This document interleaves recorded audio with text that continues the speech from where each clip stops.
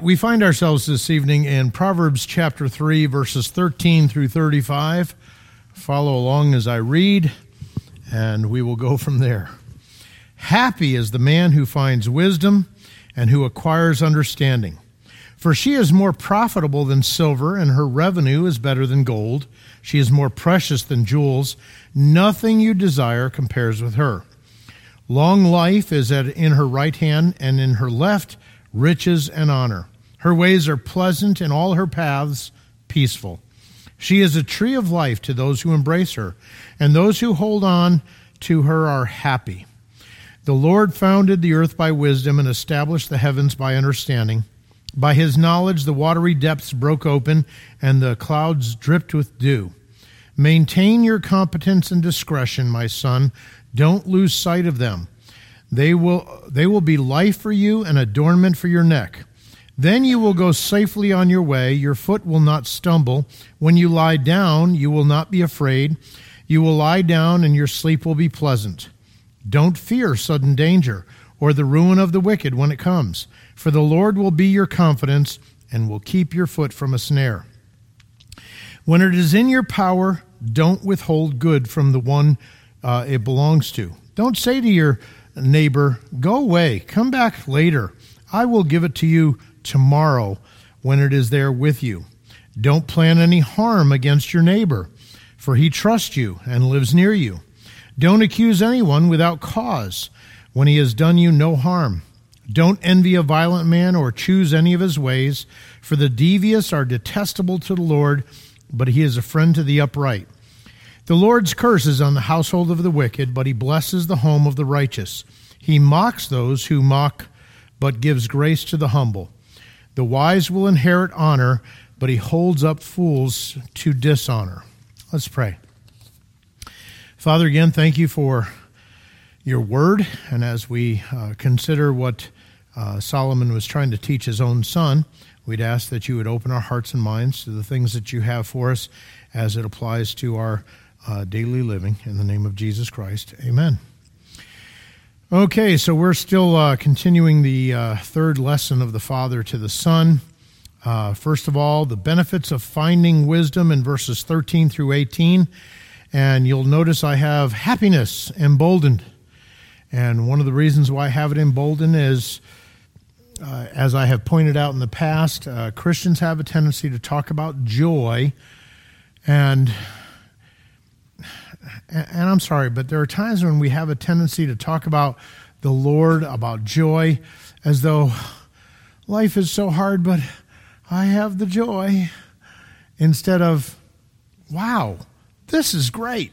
And there are times when, wow, this is great is probably not an appropriate response, I understand, but the chief end of man is to glorify God and enjoy him.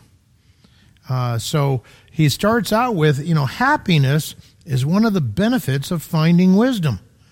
There's all kinds of reasons for that, but he says, happy is the man who finds wisdom and the man who gains understanding. So there's going to be the two aspects there of what you're going to gain, but those two things are going to make you happy. I don't know anybody that doesn't want to be happy. I've been around Christians that happiness was a worldly thing. And I understand the difference between joy and happiness from our Christian definition perspective. What I'm trying to get through is stop.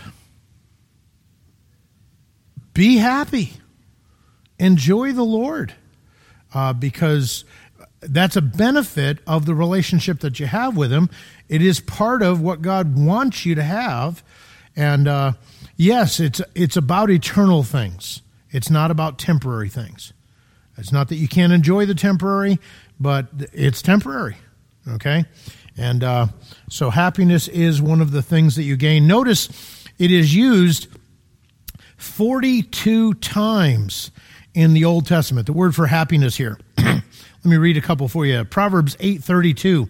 Now therefore listen to me, my children, for blessed are those who keep my ways. Where's happiness? Blessed. Blessed really means, oh, how very happy. Chapter 8, verses 34 and 35. Blessed is the man who listens to me, watching daily at my gates, waiting at the posts of my doors. For whoever finds me finds life and obtains favor from the Lord. Oh, how very happy is the guy who finds me. Okay? So, used 42 times. Number 2, the benefits are better than riches. So letter A, her proceeds are better than the profits of silver. Now, proceeds and profits, they're basically they are the same word in Hebrew. They have the same meaning. It's the word kashar. It means to profit from trade or merchandise. You might remember in the New Testament, Jesus tells the parable of handing out talents, and then he says, in the King James, occupy until I come. I don't know if that's where Wall Street got it or whatever, but occupy, the word there is do business. Do business until I come. And the idea is you've been given something from the master that you're supposed to invest and make a profit with until he returns. Well, it's a parable. Let's not get too hung up on it.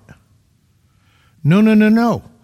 It's a biblical truth. God has not only given you your life, the intelligence that you have, the physical attributes that you have, the family that you have, the job that you have, the finances that you have. He's wanting you to do business until he comes back. Invest all that he's given you as a steward to bring forth an eternal profit. When you think about a sermon of serving the Lord, this morning, how many times did I say we need people to work for Awana? How many times did I say we need Sunday school teachers, junior church workers? You want to know something? We need all those people. But what we need to understand most of all is your whole life is your opportunity to do business, to make profit, to serve the Lord. And like I say, hopefully you will consider where you might be able to serve here. Lynn right now is teaching piano to several students, let's put it that way. There's not a day other than Sunday that she's not teaching a piano lesson. She comes here on Wednesdays and basically is here from 9 o'clock in the morning until 4:30 in the afternoon. She has babysitting on Tuesday and Thursday and usually has some piano lessons in the afternoon.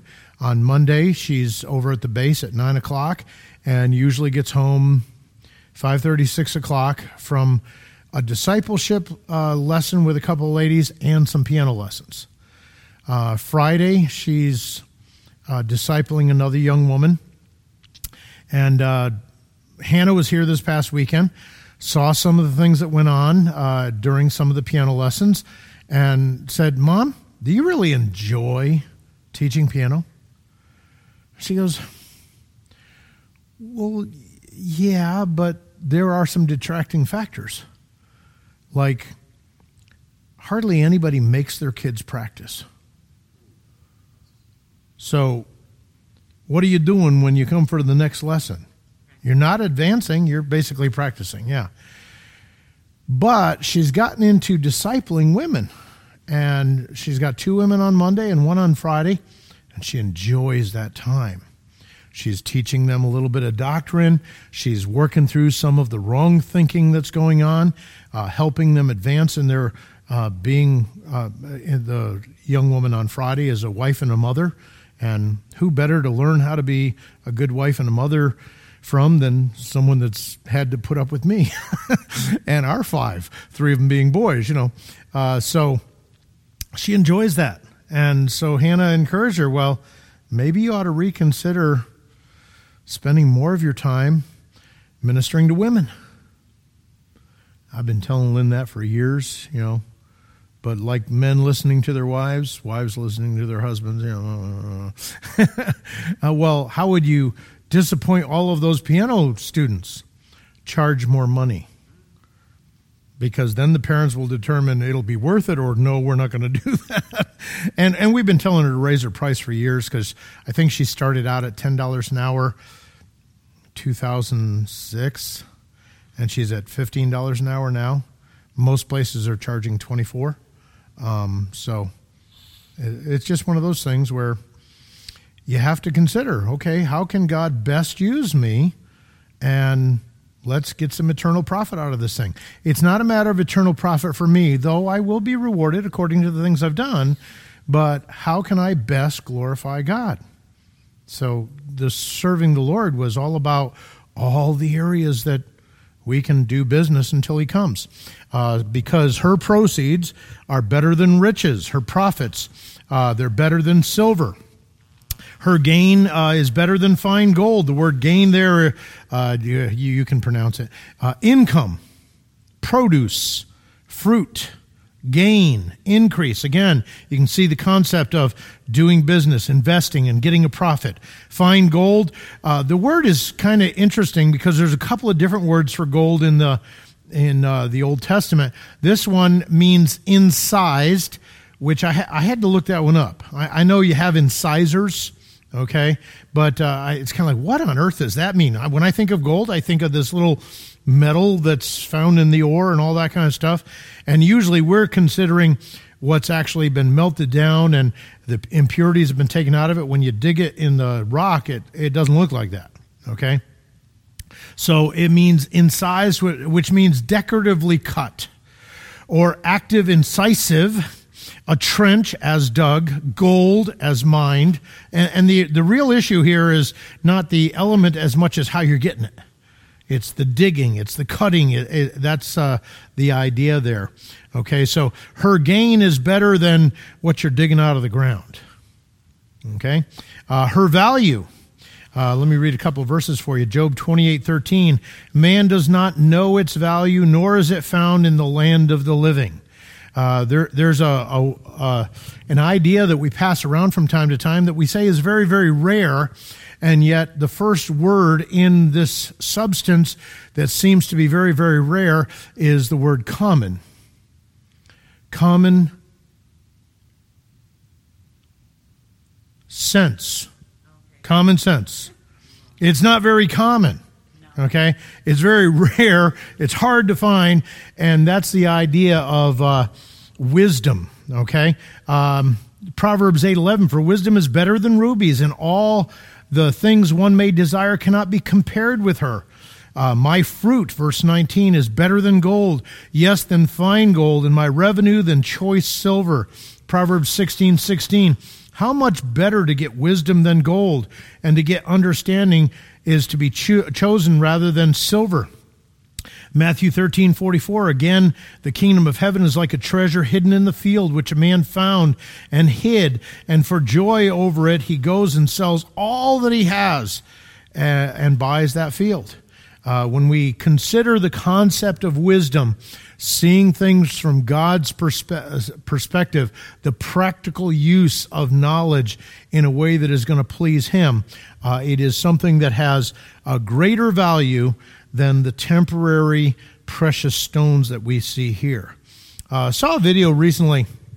I actually sent it over to Pastor, and I may have posted it on Facebook. It's been several months back, but the gentleman was talking about refined light. We have learned to focus light in such a way that normally light is just all over the place. But the concept of a laser.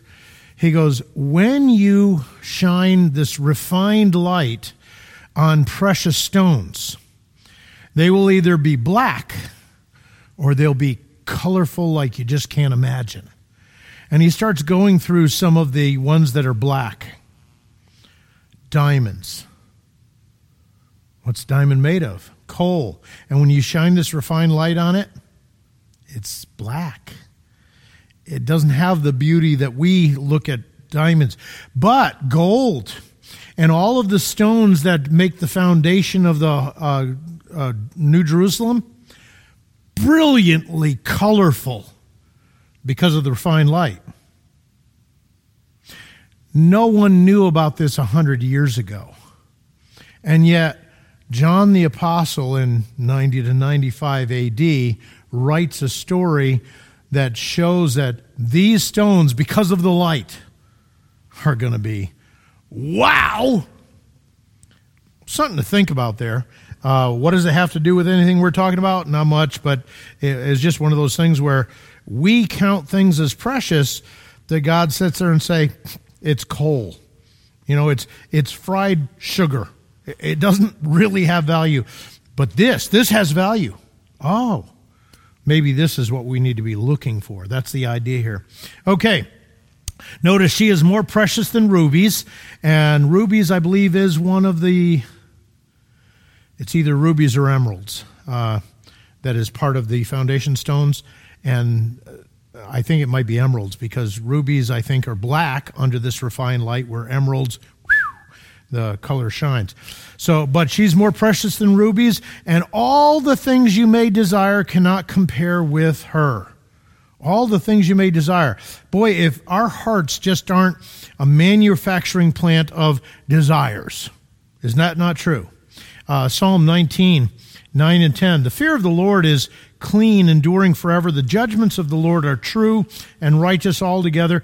More to be desired are they than gold, yea, than much fine gold, sweeter also than the honey of the honeycomb.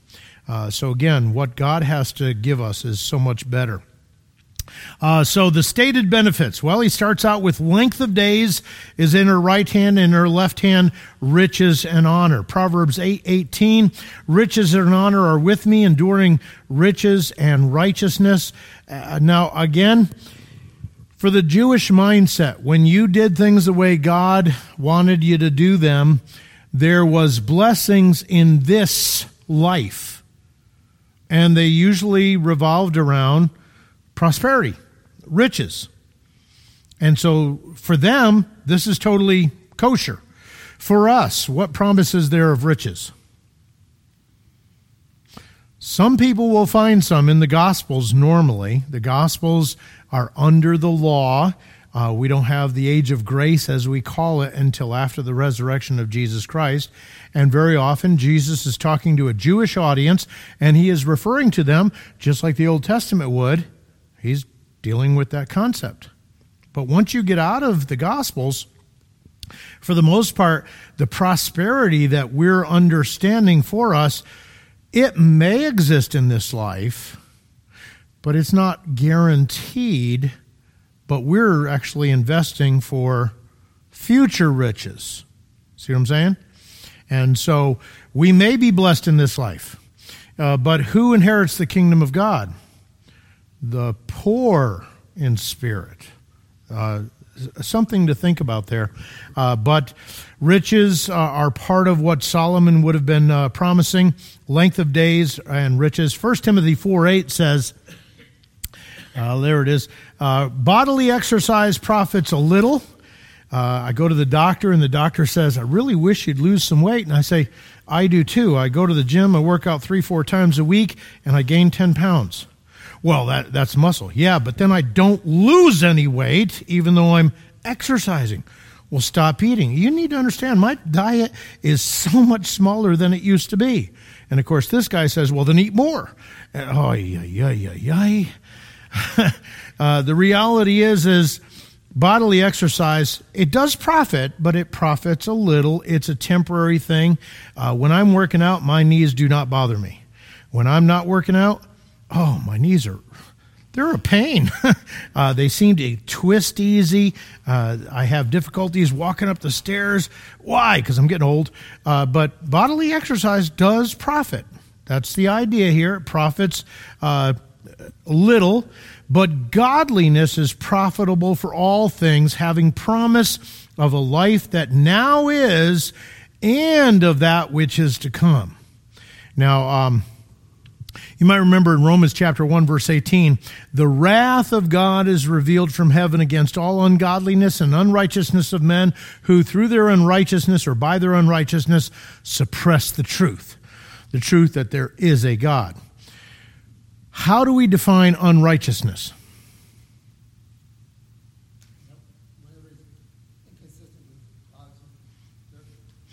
anything that's inconsistent with God's character, and it's going to normally deal with behavior. How do we deal with ungodliness? Or how do we define it? For those of you that have been through the study Respectable Sins by Jerry Bridges, how do we define ungodliness?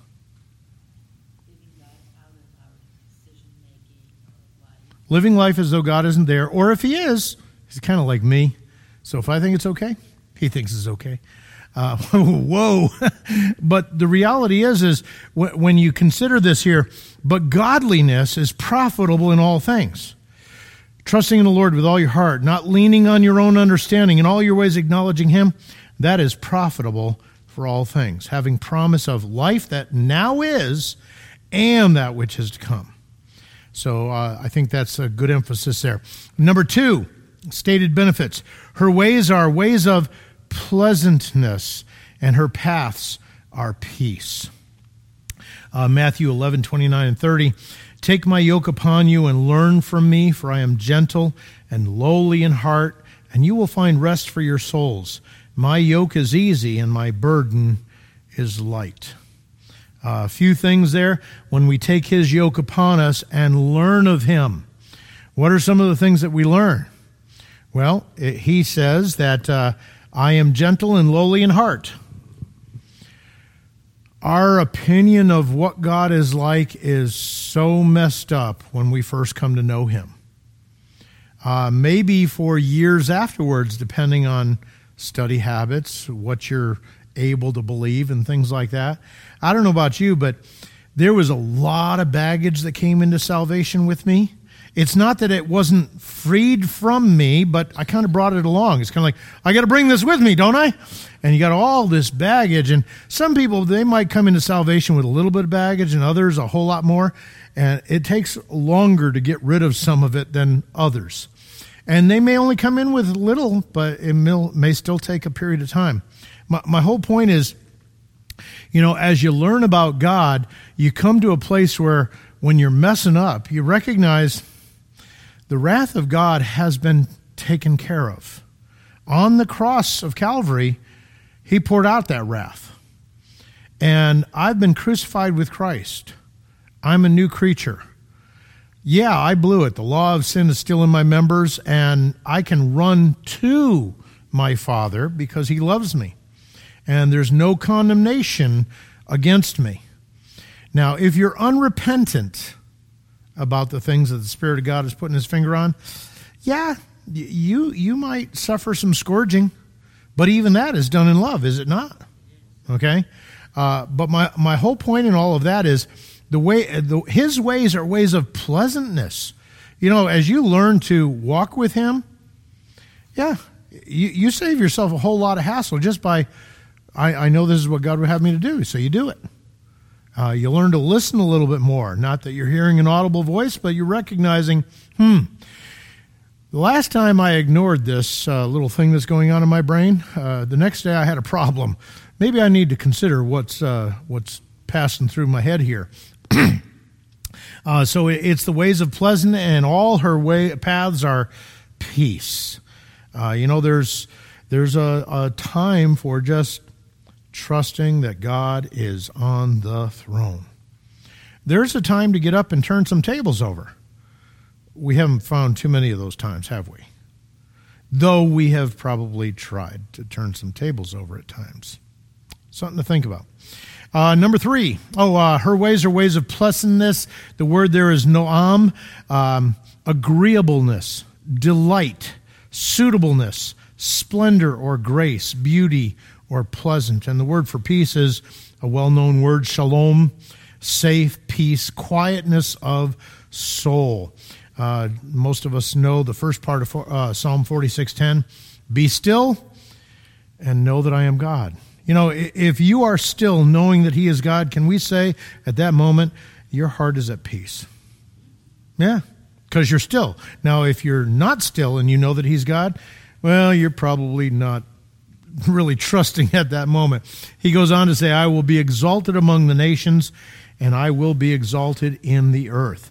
Imagine when those times come and you can be still, knowing that He's God. He's going to get me through this thing. He's the one that is going to be glorified in all of this. And really, what do I got to do? I just need to trust him. Okay? Letter D, or letter D. Boy, I can't count. That's letter C, actually. She is a tree of life to those who take hold of her.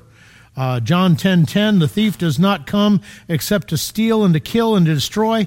I have come that they might have life and that they might have it more abundantly. And the thing, I don't know about you, but the thing is, as you learn how to walk with him, those times that you are walking with him, you're experiencing life, eternal life, right here, right now, and it's really good stuff. We don't walk there all the time, but when we are, that's what we're experiencing, the benefits of wisdom. Notice again, he ends this section, and happy are all who retain her. Now, it is interesting that we're in 5 verses, 13 through 18, and he's mentioned the concept of happiness twice. I wonder what happens if you get wisdom and understanding, and you walk according to wisdom and understanding. Yeah, you're going to be happy. That might be a good motive to be searching it out and getting it. Letter B, selling with celebrities. Huh? You know how when you're watching TV, a commercial comes on and they got to have an actor there or an actress, and they tell you how good this product is, right? Selling with celebrities. Well, look at what God does here, okay? In verses 19 and 20, I believe it is. Let me find it. The Lord founded the earth by wisdom and established the heavens by understanding. By his knowledge, the watery depths broke up and the clouds dripped with dew. Hey, I want you to get wisdom. Why? Well, God has it. He used it. Look what he did. Selling with celebrities. Catch from my meaning? Okay, so let's take a look at that. First of all, who's the celebrity? It's the Lord. Okay? If that isn't like top notch, I mean, if this guy says it's good, what is it? It's good. Okay? And look how he did it. Basically, he says, by wisdom, by understanding, and by his knowledge. Well, what did he do? Well, he did, in the next section here, he founded the earth, he established the heavens, the depths were broken up. This is going up to the flood, where in Genesis chapter 7, verse 11, the depths were broken up. The earth was broken up from underneath, where water comes up from the water that is below the earth, as well as the windows of heaven opening up and comes down. You have flooding, chaos, death, destruction, okay? By wisdom, God did that, okay? And the clouds drop down the dew. I wake up in the morning, hopefully, between 5:30 and 6:30. I don't use an alarm. I don't need to, thank the Lord. But sometimes I'll put on the alarm if I know I have to get up, but I'm going to wake up around that time. And as it starts to get light around 6 o'clock, and that's moving a little bit, but I will put on my Crocs and I'll walk out and open up the door for the chickens. They want to come out and grab the worms and whatever might be hanging on to the dew on the grass. And then I will walk back to the gate and I'll turn around. It's kind of like, what on earth is that? You can see my tracks as I walked. And it's not just step. It's one long line, because I don't lift my feet up that high enough, apparently. But it's kind of like, wow, look at that.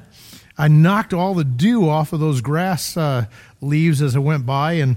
But that's all part of God's wisdom. This is, without a rain, giving water to the plants, to the animals that need it all the time. You'll notice up there, look how he did it. Jeremiah 31:35 to 37. This is the passage right after the promise of the new covenant. And this is what he says. Thus says the Lord, who gives the sun for a light by day, the ordinance of the moon and the stars for a light by night, who disturbs the sea and its waves roar. The Lord of hosts is his name. If those ordinances depart from before me, says the Lord, then the seed of Israel shall also cease from being a nation before me forever. Thus says the Lord, if the heavens can be measured and the foundation of the earth searched out beneath, I will also cast off the seed of Israel for all that they have done, says the Lord. Now, what's he saying here? He's saying, I set these things in motion, the waves of the sea, the sun for the day, the moon and the stars at night. I put all this stuff into motion. And the only way I'm going to break this covenant with Israel, this new covenant that I'm promising them, is if that comes to a halt. Now, he's not talking about darkness for a couple of days. He's not talking about, well, the sea is smooth today. He's talking about there's going to continue to be tides and waves, the moon out at night, the sun out during the day, and that's going to continue. That's not going to stop. Now, yes, I understand during the millennial kingdom, the sun and the moon, they're not going to be part of the whole thing. I'm just talking under normal circumstances, that's not going to stop. And then he goes one step further because, remember, what did he do? He founded the earth. He established the heavens. This is all part of what he did. He says, if you can measure the heavens. Now, scientists have been able to find stars that are millions of light years away. And I know that's not a distance of time, it's a distance of space.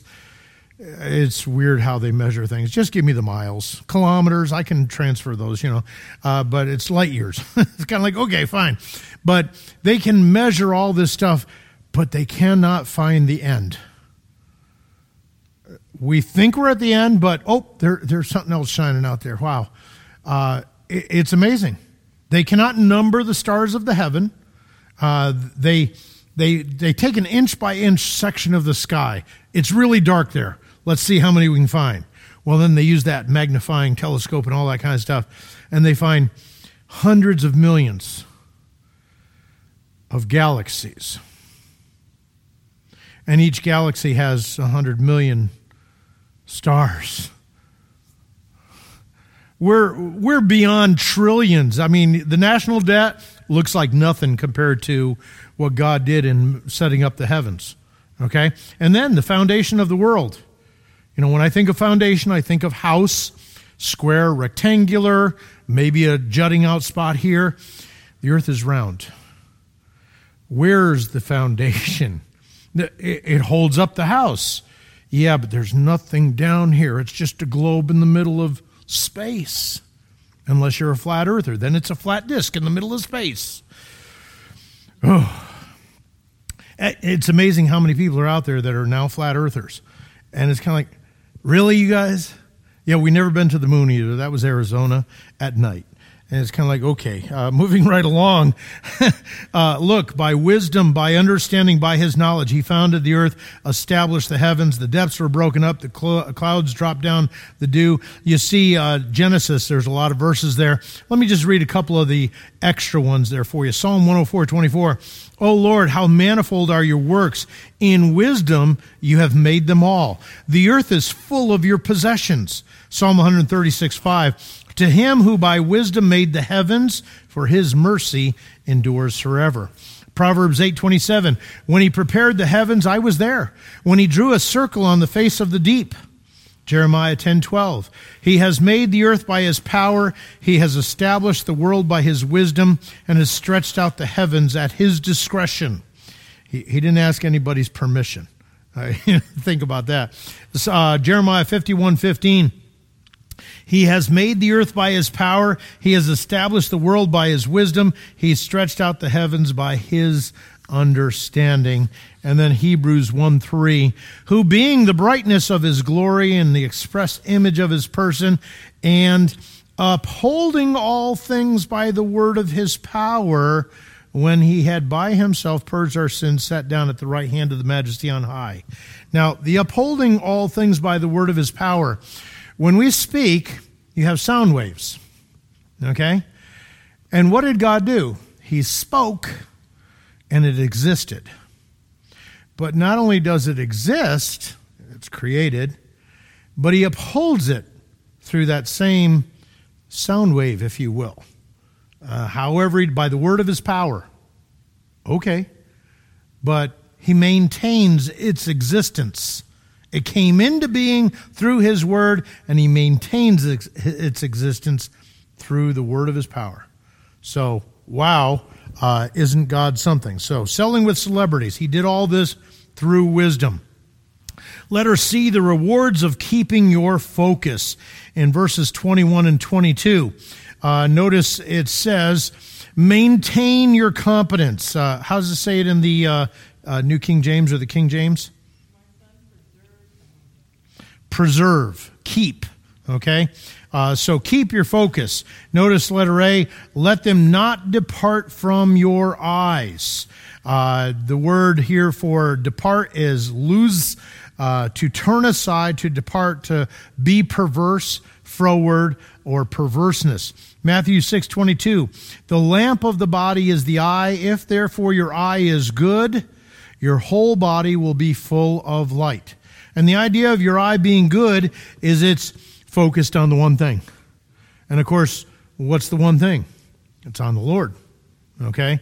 When you are focused on the Lord, the eye is good, your whole body is full of light.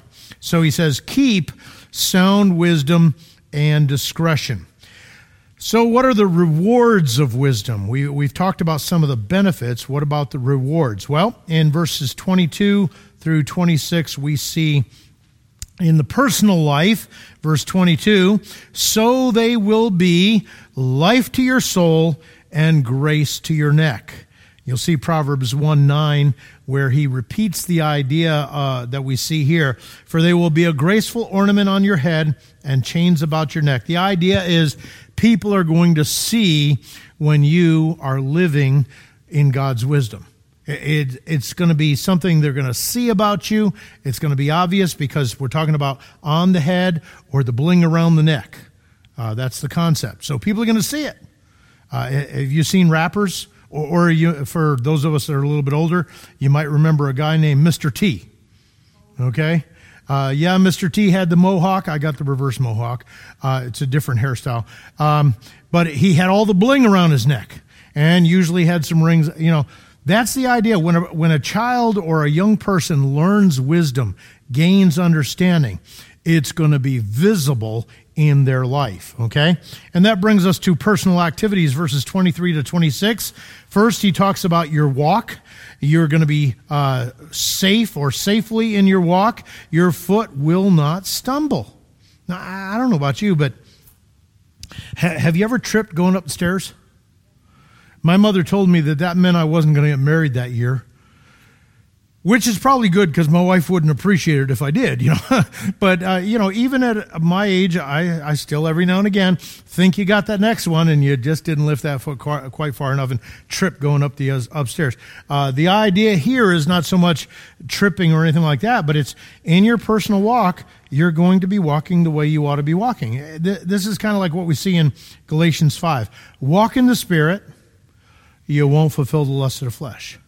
Well, if you're walking in the Spirit, you're basically walking the way God wants you to walk because He's empowering you to do so. You're walking in wisdom. Okay? So a couple verses here for you. Psalm 37:24, which says, though he fall, he shall not be utterly cast down, for the Lord upholds him with his hand. Proverbs 10:9, he who walks with integrity walks securely, but he who perverts his way will become known. Now, I don't know about you, but when I was younger in the Lord, it was always the second half or the bad part of the verse that kind of scared me. And as I've learned to walk with the Lord, I'm catching the first half of the verse, and I'm really enjoying those things. I hope that's the case for you also. He's not talking about you when he gets to the second half. That's a contrast. We have been taken out of that realm, put in this realm. This is who you are. Now walk according to who you are. That's basically what we see there. So how about, never mind walk. When you walk, sometimes you get tired. My daughter and grandson did a 20-mile walk today. Rachel is a personal trainer. She's got a little shed out back that she's got weight machines and all those kinds of things. And she calls it her shed shred. Shred Shed. There we go. Whoa. Her Shred Shed. And she trains a couple of ladies in our church here, some other people that y'all know, and they all go up to Troy, and sometimes they're outside, sometimes they're inside, depending on the weather. But a bunch of her trainees went for this 20-mile walk today. 20 miles? I have flat feet. I did a 20-mile walk once. I will never do that again. Okay? But that after you've walked 20 miles, what do you need? Rest. Okay, so that brings us to the section on rest. When you lie down, you will not be afraid. Your sleep will be sweet. Think about the kids before they come to know the Lord.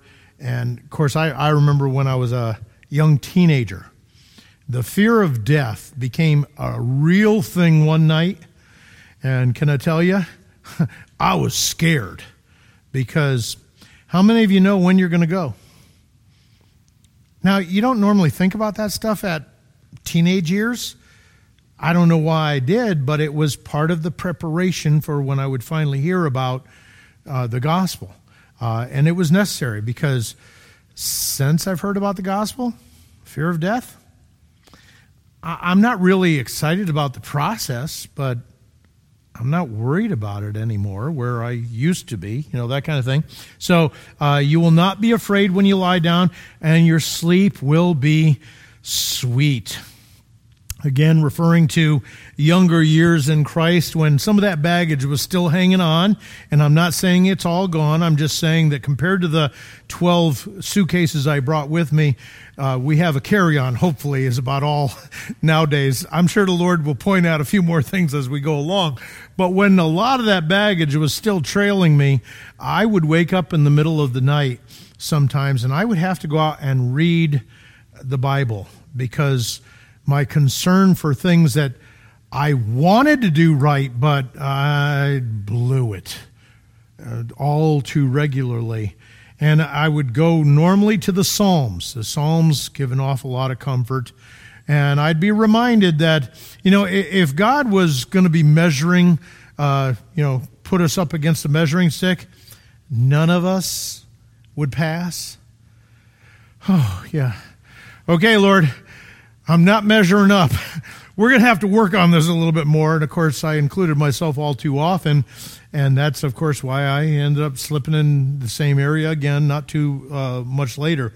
But the reality is when those issues aren't an issue anymore, you can go to bed at night. It's kind of like, Lord, thank you. Wow, I really had a productive week, productive day. Thank you. And you don't have to continue to worry or think about, because you've been walking with Him, and it's good stuff. A couple of verses for you. Psalm 3:5, I laid down and slept. I awoke, for the Lord sustained me. Psalm 4:8, I will both lie down in peace and sleep, for you alone, O Lord, make me dwell in safety. You alone, O Lord, make me dwell in safety. I have guns. I strongly recommend anybody to go out and get some. My guns will not keep me safe. They might help under certain circumstances, but ultimately, God's the only one that's going to keep me safe, right? Matthew 11:29 and 30, take my yoke upon you. We've already read that one. Hebrews 4:9, there remains therefore a rest for the people of God. Now, in the concept of the passage, it's talking about a Sabbath rest, okay? Within the New Testament, 9 of the 10 commandments are repeated. Keeping the Sabbath is an everlasting covenant between God and Israel. We're not Israel. We talk about the state changing the worship day to Sunday. Maybe somewhere in the rest that all happened. I'm not too concerned about it because I see that on the first day of the week they met. That's the book of Acts, okay? Yes, the state may have come along later and done things. I'm kosher with that. It does not bother me. Why? Because there is yet a rest for the people of God. And when you look at the chapters, here's what the rest that God has for you looks like. you cease from your own labors. It's not you trying to live the way God wants you to live. It's you living the way God wants you to live because he's empowering you to do so. But you're still fighting the enemies of God, because the contrast is the children of Israel going into the land of Israel, and yet even they did not experience this rest.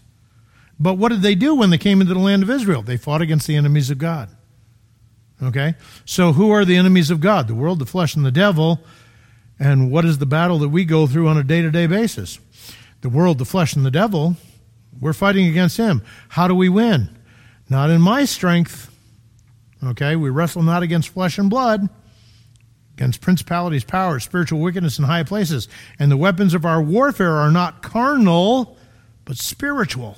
Okay, so again, there is a rest for the people of God. Then number 3, emotional well-being. Starts out with no fear. Notice, do not be afraid of sudden terror, nor of trouble from the wicked when it comes. The idea of that latter portion is it's going to come. People are wicked. They're going to do things that ultimately may cause difficulties for us. Don't be afraid. God says around 500 times, don't be afraid. That's one for every day of the year and some. Just something to think about there. Unfortunately, in the last few years, we saw an awful lot of fear. We are presently being prepared to be afraid again. There's a new variant. Did you know that when diseases have variants, they get weaker, not stronger? Because the whole purpose of making a variant is so that the disease can survive. And if you killed it in this variant, it changes to a less deadly variant so that it can continue to live. That's why the flu bug comes around every year. There's like 3,000 rhinoviruses. Oh, because they want to live. If they kill off the host, they die. And so be afraid. Or not. It's your choice. God says 500 times, don't be afraid. A couple of verses for you. Psalm 91:5. You shall not be afraid of the terror by night, nor of the arrow that flies by day. Now, the terror by night. When does CNN and the FBI like to show up at your house to take your guns or to arrest you? 5:30 to 6 o'clock in the morning. And remember, they do call CNN when they do that. But whole point is, when do kids experience fear when they're young very often? Middle of the night. All of a sudden, they're screaming their head off. Mom and Dad run in there. We call them the night terrors. Yeah. It's a common time, if you will, to be attacked by the devil. I remember when I was reading through This Present Darkness, Frank Peretti's book. I woke up in the middle of the night, and it felt like something was pushing on my chest to the point where I was having a hard time breathing. And no, I did not have a heart issue. And it's kind of like, I like this book, but I think I'm going to put it down for a little while. It seemed to open the door for the devil to come along. Well, not the devil, because I'm not worth his effort, but one of his little minions to come along and give me some problems. So don't be. You won't be afraid of sudden terror, nor of trouble when the wicked when it comes. Excuse me. Psalm 112:7. He will not be afraid of evil tidings. His heart is steadfast, trusting the Lord. Once again, new variant. Should we be afraid? No, just like the first time, we should be wise. Some may think that a mask is wisdom. Okay. Some may think that not going out is wisdom. Okay. Whatever melts your butter. Okay? Because the reality is God knows when you're coming home. You're not leaving a day before, and you're not staying a day later. Be wise. Enjoy life. Walk with God. Don't be afraid. Okay? Confidence in the Lord. For the Lord will be your confidence and will keep your foot from being caught. I don't know about you, but the longer I've walked with the Lord, the more I've seen His grace and His love and His forgiveness and His mercy, the more I'm confident that could I mess up tomorrow? Oh, yeah. In fact, if I were to mess up, I'm pretty sure it wouldn't be a small thing. And not just because of my position. I just like doing things big. But the reality is will God walk with me through that situation? Sure enough. How do I know that? Because He's walked with me through so many other situations. Believe me when I tell you, I don't know why God has me in the position that I'm in. I have not, quote unquote, felt worthy of being a pastor, I don't know, ever. Being a missionary, going out there and preaching to trees until you learn a language or something like that, that's kind of easy compared to being a pastor. But this is where God's got me. So, Lord, use me as I is and change me where I need to change, I'm confident that He will because He has been doing that over the years. Letter D, the practical outworking of wisdom, verses 27 to 32. The practical outward working of wisdom toward your neighbor, you should do good. Verses 27 and 28, Romans 13:8, Galatians 6:10. Do not withhold good from those to whom it is due. This is the idea of you've borrowed money or you have a bill. Okay, do not withhold it from those it is due when it is in your power, in the power of your hand to do so. Do not say to your neighbor, I know I owe you rent. Go and come back tomorrow.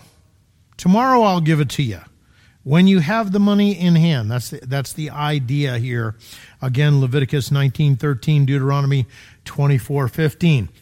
Not only should you do good, but you should not do evil. Do not devise evil against your neighbor, for he dwells by you for safety's sake.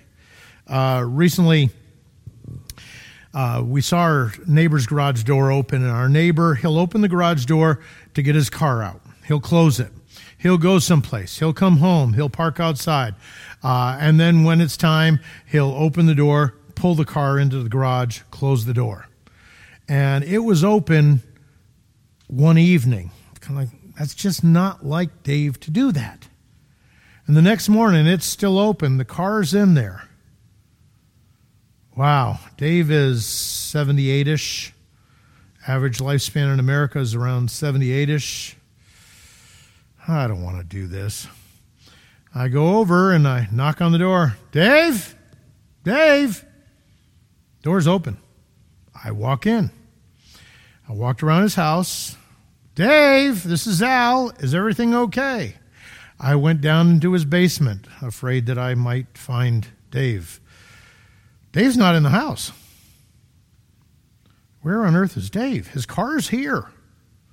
And if he had gone with someone, his door wouldn't have been open and his garage door wouldn't have been open all night long.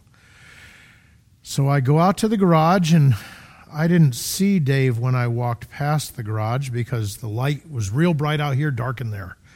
And there's his feet sticking outside of his car.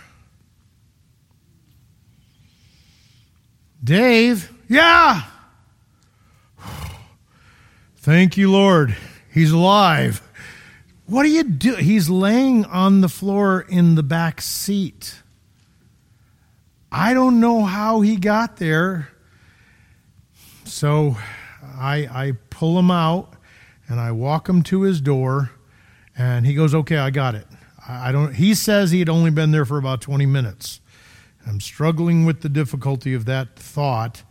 I'm afraid he might have been there all night long, which means he's going to be hurting tomorrow because some old guy that's about this skinny in a space about that big for overnight. I sure hope he was only there for 20 minutes.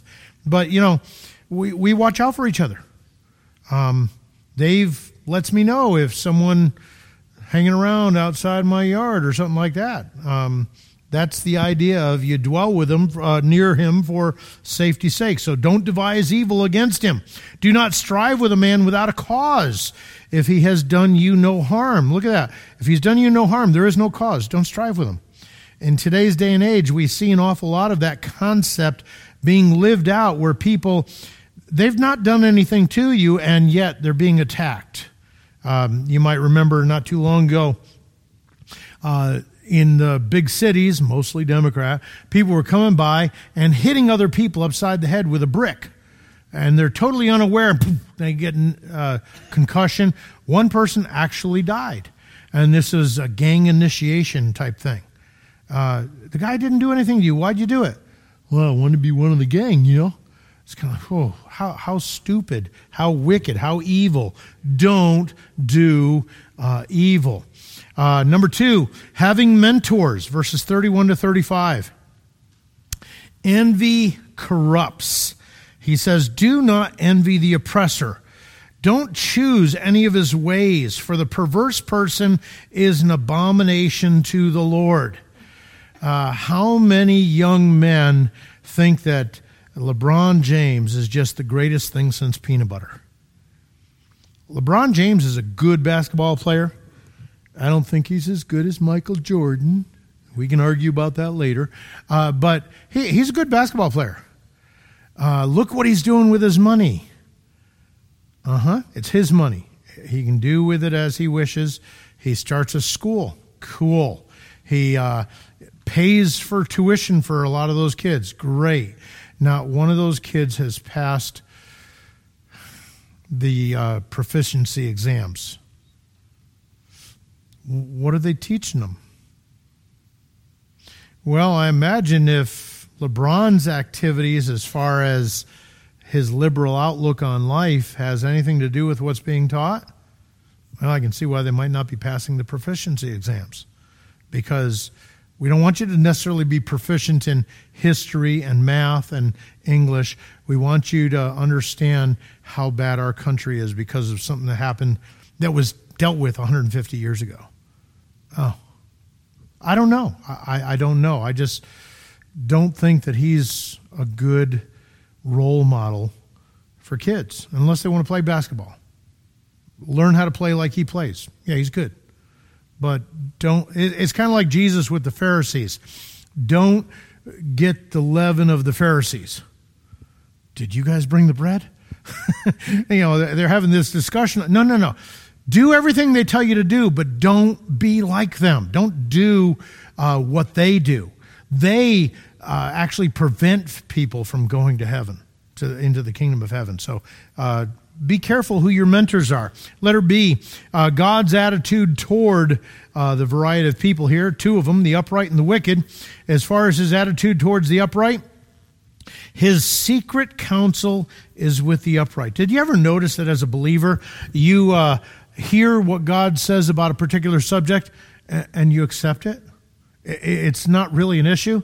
And then you're talking to someone that's outside of the family of God, and they are off in left field about that subject. And it's kind of like, yeah, but the Bible says, and they go, yeah, no, I don't get that. Yeah, because God has shared his secret with you. Didn't share it with him. This guy can't receive it. Okay? Goes on, but he blesses the home of the just. What makes us just? Yeah, faith in Christ is the imputed righteousness. His account is put on our account, and we're considered by God just. And he blesses us. I don't know about you, but 5 kids, to the best of my knowledge, walking with the Lord and growing. And yeah, I'd like to see him grow a little bit faster, but I wanted to see me grow a little bit faster. I mean, I actually told God one day, Lord, you have eternity. I get 70, 80 years, if I'm strong. I don't have eternity. Let's get this thing going. But the reality is sure, I'd like to see him grow a little bit faster, but I wasn't too quick on the uptake myself, so how can I blame him? But I consider myself to be blessed because I deserve it? Absolutely not. Okay? But he blesses the house of the just. He gives grace to the humble. What grace is mine? The song we sang at the end of today's message. I like that song because it talks about what God's doing for me, and because of that, hey, I'll go where He wants me to go. Dying unto self and taking up my cross and following Him, just not really an issue when I understand how much He's done. That's the idea of giving grace to the humble, and the wise shall inherit glory. We're all going to some measure, be a part of that. But to the wicked, the curse of the Lord is on the house of the wicked. Now, that doesn't mean that their lights are going to fall from the ceiling, that their kids are all going to turn out rotten or anything like that, but there's no reason why God needs to bless them. In fact, remember, God said, Jacob have I loved, Esau have I hated. How did He demonstrate His hatred towards Esau? Now, before we get there, some people like to say that God's love for Esau looked like hatred compared to His love for Jacob. I want you to understand something. God loved Jacob and He hated Esau. How do I know? Look at how He handled Esau. He gave him everything he wanted. Jacob, on the other hand, went through trials with Laban. Laban cheated him out of the wife of choice and gave him actually the wife he probably needed, Leah. And then he had to work for another 7 years to get Rachel. Now, he married Leah. 1 week later, he marries Rachel, and then he has to work for another 7 years. That's how he didn't have to wait another 7 years to get her. He got her. And then when he starts working for a wage, Laban changes his wages 10 times over the next 7-year period of time, thereabouts. Wow, what a pain. Yeah, I love you. I'm not going to let you continue to be the person that you were. I am going to conform you to the image of my Son. To the point where he wrestles with an angel, the angel of the Lord, and he touches his hip, and Jacob is limping for the rest of his life. Why? Because I love you, and you're an arrogant, proud man, and you got to understand, I'm going to do what's necessary to put you where you need to be so that you'll lean on me instead of on yourself. Wow. By the end of Jacob's life, Jacob got it. My pilgrimage here has been this many years, which may be long, but it's shorter than my grandfather's. And God has blessed me. Sure has. Okay? But how did He bless him? Trials, difficulties, that kind of thing. That's love. Esau gave him everything he wanted. And then we see the book of Obadiah brings complete destruction to Edom, to the descendants of Esau. Complete destruction. Why? Because he hated him. He didn't love him less. He hated him. Why? Look at the character of Dad. Not interested in spiritual things. He's interested in a bowl of soup. Double blessing? I don't care about that. Give me a bowl of soup. I want to live. So, the wicked, the curse of the Lord is on the house of the wicked. Surely He scorns the scornful, but shame shall be the legacy of fools. Solomon is talking to his son, wants him to get wisdom, wants him to get understanding. Why? Because there are benefits, there are rewards, there is life, there is peace. With that in mind, when we talk about wisdom, understanding things from God's perspective, we ought to be considering, don't be conformed to the image of this world. Don't believe what the world tells you to believe, but be transformed by the renewing of your mind so that you might prove what is good, acceptable, and the perfect will of God in whatever situation you find yourself in. Now, if you're going to be transformed by the renewing of your mind, what does that mean you're going to be involved in when it comes to God's Word? Memorizing it, meditating on it, spending time in it. Now, when we say memorize, very often we think of what kids do. They'll memorize a verse for Awana in about 5 minutes. They will come to you very excited that they can say that verse, but don't take too long, otherwise I'm going to forget part of it. They will give you the verse, ask them 5 minutes from them what the verse is, and most of the time, if they've done it that way, they won't be able to tell you. Instead of worrying about how you're going to memorize it, spend time with it. Over and over and over and over again. Spend time thinking about, what is he actually saying here? How can I apply it to my life? God, open my eyes. Because the reality is in Psalm 119, verses 9 to 11, how shall a young man keep his way pure? By taking heed thereto according to your word. With my whole heart have I sought thee. Let me not wander from your commandments. Notice, who's keeping me from wandering from his commandments? He is, not me. Okay? Thy word have I hid in my heart that I might not sin against you. How did Jesus handle temptation? It is written. It is written. It is written. So, we want to be wise. We need to have his word in us. And as we do, we will find peace, blessing.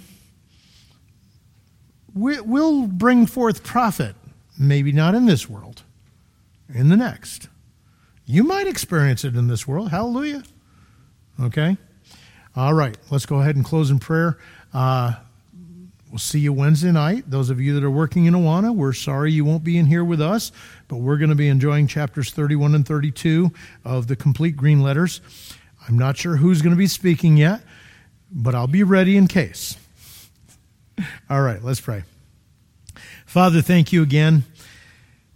You have been so good to us in so many ways.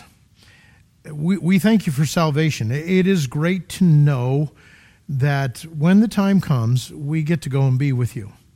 But Lord, we thank you for the work of your Spirit in our lives, where we have gone from the fear of death to confidence in your love, in your mercy, in your grace. And as we continue to learn to walk with you, we ask, Lord, that you would open our eyes, that we may gain understanding and wisdom, so that we might glorify you in the way that we live here in this world.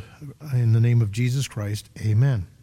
You are dismissed. Lord willing, see you Wednesday.